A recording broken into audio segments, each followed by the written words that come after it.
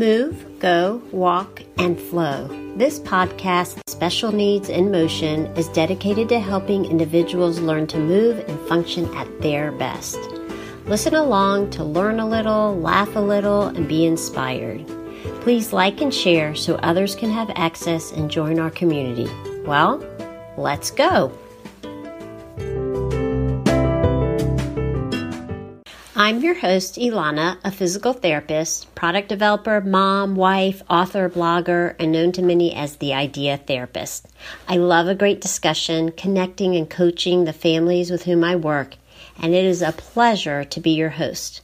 Just a quick note, if you would like to sponsor an episode, please reach out to me, Ilana, I-L-A-N-A, at theideatherapist.com, or check the show notes. And any information shared on this podcast should not be taken as direct advice, and you should consult your local therapist, professional, or doctor before trying anything suggested in this podcast. Welcome, everybody. This is Ilana, the host of Special Needs in Motion, and I'm here today with Michelle Weiner, a physical therapist and a friend who specializes in hippotherapy. She is a certified hippotherapist. And Michelle, first of all, thank you for joining me. You're welcome. And I'm going to let you do a lot of the talking, as I generally do with interviews, because we want everyone to hear all your information that you have to share that I think is going to be really valuable to the listeners. So why don't you first start and just tell us a little bit about yourself and how you came to find hippotherapy? Okay, so first, can I make one correction that we don't call ourselves hippotherapists? Okay. We call ourselves physical therapists, occupational therapists, speech therapists who use the motion of the horse or equine motion as part of our treatment tools. Perfect. Well, thank you for clarifying that. No problem. We always want to make sure that there's recognition that we are still therapists like anybody else. We just have one additional tool in our toolbox to use, and that is the horse. So I learned about hippotherapy actually way back even when I was in PT school. My parents had heard about it, and then they actually took me somewhere in Israel to see some sort of therapy session going on using a horse. It is possible it was therapeutic riding, which is done by riding instructors and not by therapists. But again, I was like 19. So it was a really, really long time ago. And I think that clarification is good too, because I've had those questions before. Yes. So a lot of places offer both therapeutic riding as well as hippotherapy, and therapeutic riding or adaptive riding is teaching riding skills, horseback riding skills to people with disabilities. They may incidentally gain strength or improve their speech production or gain better fine motor skills, but that's not the express purpose of what they're doing.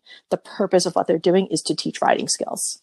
Whereas in hippotherapy, our purpose is to gain gross motor, fine motor, or speech and language skills. The riding, I always tell parents, I might work with your kid for 3 years and they still won't actually know how to ride a horse. So don't just stick them on a horse and head out into the wild, because I'm not teaching how to ride a horse. But so many years ago now, my parents took me to see this place that was doing something therapeutic with kids and horses. And I was like, that's what I want to do. And right. Awesome. It only took me 17 years of being a physical therapist before I actually realized my dream. But yeah. So that's great. So what would you say is the difference between, let's say, somebody going for standard physical therapy and coming to you to work on the horse? So typically, the patients we tend to see tend to have significant disabilities. Although I will say for some orthopedic type conditions, the responses could be amazing. We just aren't using it in that way in general. But typically, most of our patients have more significant disabilities, whether it be autism, cerebral palsy, Down syndrome, different genetic syndromes, any number of conditions. Mm-hmm.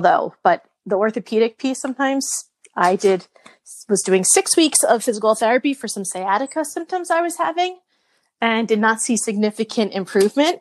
But I spent 20 minutes on a horse and felt better than I did after 6 weeks of therapy. Awesome. It's so interesting when you're doing something that's so functional, and engaged with your environment or an animal. It's just like all of a sudden it's so much more impactful, I would think. Yes. The patients don't view this as another therapy session. This is their horseback riding time. And so while we make it very, very clear to the parents that this is therapy, we are still doing therapy. We don't always stress that to the kids as much. And, oh, here we go. Okay, let's go for our horseback ride. And then we have them do all the different exercises and activities that we want. So I can work on weight shifting. I can work on sit to stand transitions. I can work on reaching outside a base of support, all different things, just using the horse. Are there certain principles that are unique to hippotherapy? So the basic principles that we work off of is we start with a basic understanding of how the human pelvis moves during gait and what our bodies are doing in response to those movements during gait. And then we look at what is the horse's pelvis doing during gait. And they actually move incredibly similarly. So you're moving forward in space, you're getting rotation, you're getting tilting, anterior, posterior tilting, and you're getting side bend, lateral tilt. And the horse's pelvis does all of those movements as well. And as the horse's pelvis does it with the patient sitting on top, it gets translated into the patient. So we can use that movement either to challenge the patient, or if needed, we can match the patient's strengths, because that might be the only way they're going to be able to meet their goals for initially. Right. And do you get like trunk elongation also, like on that weight bearing side? Yeah. So let's say, especially if I want to enhance that trunk elongation that you see, because you do get it, but it's pretty subtle. But now if we start doing things like having the horse walk in circles, then you'll get enhancement of that as the patient leans to compensate for that circular force. If we want to do alternating, we can do like weaving patterns around cones, or in the horse world, it's called serpentines, and make those weaving patterns to alternate the trunk elongation on either side. That's so cool. So you can have the horse do certain things depending on what your goals are. Yes. For the child. Is there an age limit? Like, is it any age? So no younger than 2, because the patients need to wear a helmet. So you need to have enough head and neck, and you need to have enough head and neck control in general, as well as to just tolerate the weight of a helmet as well, even though they're light, but it's still weight on the head. So we say no younger than 2, and up until a doctor says you should no longer be on a horse. Okay. There are medical contraindications, but other than that, you could be on a horse as long as you want until your doctor's like, no more. And does the horse help with any stretching? Is that also done? Yes. I actually had one of my patients who has scoliosis, and I was trying to stretch the concave side. So the same way you might have a patient side lie over a bolster or a ball, I had him side lying over the horse, because I realized I have this nice round shaped object, and not only can he side lie over it, but now we can even get some movement. So you're getting a little bit of like mobilizations in there as well.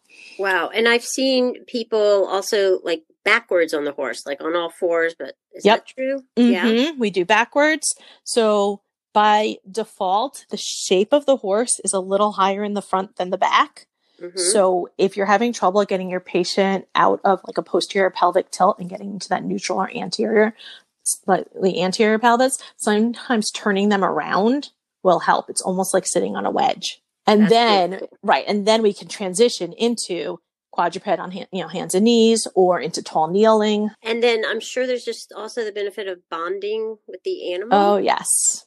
Definitely. The kids love, even the adults, everyone loves the horses. And so that's another big plus. And we use that. Oh, reach forward and touch your horse's mane. And lo and behold, the kids reach outside their base of support, even when before they might have been afraid to do something like that. Now, I know you're a physical therapist, but what about like speech and OT? Just touch on that a little bit. So, yeah, for sure. So from an OT perspective, again, OTs, in order for kids to start using their arms functionally, they need to have that core stability. So the horse really works that core stability, and then you can layer on top of it all the different fine motor activities. I use a lot of fine motor activities as well. I just don't really comment on what the hand is doing because that's not my area of expertise. But the OTs really look at what the hand is doing in those and are different y'all things. Overlapping? So they're there with you at the same time, or is it a separate treatment? So most kids who come to where I'm working will do either OT or PT, depending on what their primary area of need is. But a lot of times what I will do, or if I want a little more input on what would be the best activity for me to do, or how can I help with this, we'll have an OT do an eval or do a session or two to then give me some feedback. And the same thing for the OTs to me. They'll then say, you know what, let's get a PT eval and do a couple of PT sessions so that you can give us some more input on how we can help with whatever it is, whether it be sitting upright more or different gait issues. From the speech perspective, certain positions are thought to, to encourage different sounds. I actually, with one of my patients, I sort of wish I was her speech therapist because the family has a lot of goals around speech. And while she was with me, when she started, whenever she wanted the horse to stop, she did a great job. She said, whoa. Unfortunately, every time she wanted the horse to start walking, she tried to say go, but all that came out was whoa. So a little confusing for everybody, but we got what she wanted. Last year, all of a sudden, and I knew the touch cue to cue a guttural. A speech therapist had taught me how to cue it. And so I was cueing that guttural G, and she did it. Wow, that's awesome. And then I was so excited that her mom was laughing when she watched because she did it when she was laying down on the horse. So then I made her sit up and do it. And then I made her do it on her hands and knees. And then I made her do it in tall kneeling. And so I made her do it in all the different positions to make sure that she didn't have it only in one position that's facilitating the sound, but that she could really do it in every single position and carry it out through her into the rest of the world. That's so cool. That's awesome. Yeah. So amazing. Okay, so parents who are interested in this, obviously there's a funding question because yes. So tell us just how some parents handle it. What are some of the options? So we're a clinic, basically the same as any other clinic. Different clinics handle it different ways. We are the clinic I work for is primarily private pay. I believe we are now in network with Blue Cross Blue Shield, but they cover it sort of on an case by case basis, it seems. There are other places that do accept insurance. Different families do it different ways and different clinics go different ways. Okay, well, that's good information. So tell me, what special training did you receive to do this? So this is part of where it took me 17 years to get there, because in order to start doing this, you have to really have done the American Hippotherapy Association Level 1 training, which is the basic principles of hippotherapy. They have a Level 1 and a Level 2. In order to start, you really need to have done the Level 1. You're expected to treat for a while, even before you go and take the Level 2 training. I personally did the Level 1, treated for a year, did the Level 2, and then I sat for the exam, which is the Hippotherapy Clinical Specialist exam, to become certified. And where would a therapist find training? So there's a website, the American Hippotherapy Association.org, I think. Okay. All right. So they can Google that. Yes. And they list all the different trainings they have coming up. They do them all throughout the country. Okay. And how can a parent who's interested find more information? Do they just in their local area? So that website, the same website, the American Hippotherapy Association website, should have a listing of therapists by state. However, the last time I was on, it actually looked like they were still they were updating their website. So if a parent was to go onto the American Hippotherapy Association website and not find any therapists in their state, a Google search might be a good way to start looking, but making sure to look for therapists who are doing this. I'm pleased to hear the little chatter and noises and barking phone calls so everyone understands how busy you are. That would be my own children making lots of noise in the background. That's actually how I found my job. Really? I was looking into hippotherapy for my son. Mm-hmm. In the end, I mean, you know him a little bit, that he does some toe walking and he's a very persistent toe walker. And in the end, we decided that therapeutic riding lessons were more appropriate because my family does go horseback riding. So teaching riding skills was actually important to me for him. But when I was doing that, I saw that the place I ended up getting a job also had openings for therapists. I volunteered for 6 months at the site to make sure that I really wanted to do this, and then did the training and started working. Well, that's great. Are there any types of children that you would say should not be treated or are contraindicated? There are contraindications, like a child with Down syndrome who has atlantoaxial instability. That would be a contraindication. Uncontrolled grand mal seizures would be another contraindication. If they're fully controlled, that's okay. Or small, the absence seizures or petit mal seizures are okay, but uncontrolled grand mal are contraindication. Dislocated hips is unless they have been fixed. So different hip conditions sometimes can be a concern. Open wounds, especially if they are in weight-bearing surfaces, are a contraindication. Part of our intake forms, that anywhere reputable should be having an intake form that goes through the list of contraindications with families to make sure. Right. And any types of clients that are like the best, like you're like, oh yeah, like those are the best for hippotherapy. No. Okay. I think it would benefit so many more people than are actually using it. Yeah. Yes. The other thing where we sometimes have to draw a limit is also size of patient. So right now I do have a patient who's 5'11" and I'm 5'3". So a patient who's particularly tall, adult-sized patients, we need to judge whether they can sit up independently for long enough that we can have them on the horse without me having to physically hold them up the entire session. Right, because you're like walking next to the horse with your arms up for hours, right? So ideally, the patients can sit up more than they need support.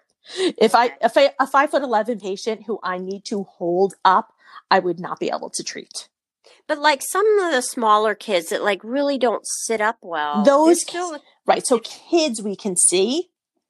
And you're supporting them while they're on that horse? Yes. What we often will start with is I'll pick tack that for the horse that can help support the child.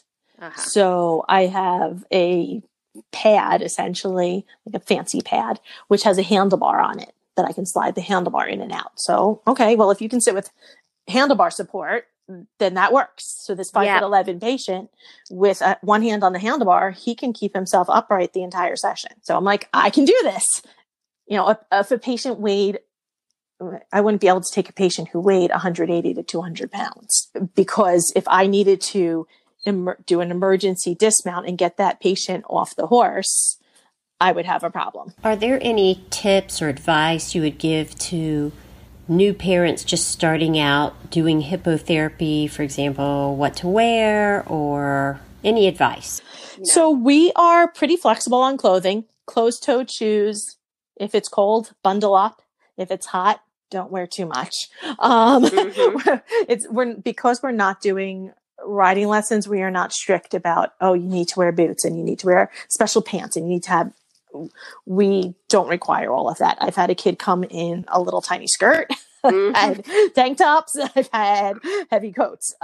We can sort of accommodate most of that, but closed-toed shoes is a must. just from a safety perspective. Mm-hmm. The place I work has helmets that families can use until they're ready to purchase their own. Or if they say, you know what, I really don't even want to purchase a helmet, then we'll provide them with a loaner to keep using every time they come visit. I always try to tell parents before the first session to remind them that this is still physical therapy. So your first visit will be an evaluation. I still have to do my own physical therapy evaluation. If a kid's recently done, let's say the Peabody, then great. If you can give me that report, that's terrific. I'm not going to repeat the Peabody, but I will do some sort of evaluation. And I may not get your child on the horse for the first visit because I need to evaluate what horse is most appropriate, what tack is most appropriate, how well can your child sit. One of my patients couldn't sit very well on his own at all. So besides the handlebar, which was not great for him because he could not consistently hold on to the handlebar, we used boppy pillows around his waist to help give him some extra support. Okay, awesome. All right. So those are some good tips. And then last, just how can therapists find your particular location or you or? Okay. I work at a clinic called My Heroes Therapy. The main office is out in Colorado. So if anyone Googles for that website, don't be shocked. They have multiple sites. It's out in Colorado and in Atlanta. I know I am listed on the American Hippotherapy Association website because someone recently contacted me from there. If someone wants to reach out to me, my personal email for work related is michelle@mwptservices.com. And reaching out via email is often the best way. Well, thank you so much. I think it's been so insightful, at least for me, and also for everyone else. And again, we so appreciate your taking time from your family to speak tonight. And I'll add one more thing that we often at my site, which I work at Chastain Horse Park, we get people coming, therapists, and sometimes parents, but a lot of times therapists, contacting me to come and visit or observe and see and shadow a session. So yeah, I would love to do that. So I'll put that on my agenda. Come. I love having people come. I love teaching about it and letting people see what we do. Yeah. Because it's amazing. Well, it's so helpful, like I said, to have other therapies that can accentuate therapy dynamic. Well, thank you so much. I hope you have a great evening. Thank you. Welcome. Okay, bye-bye. Bye.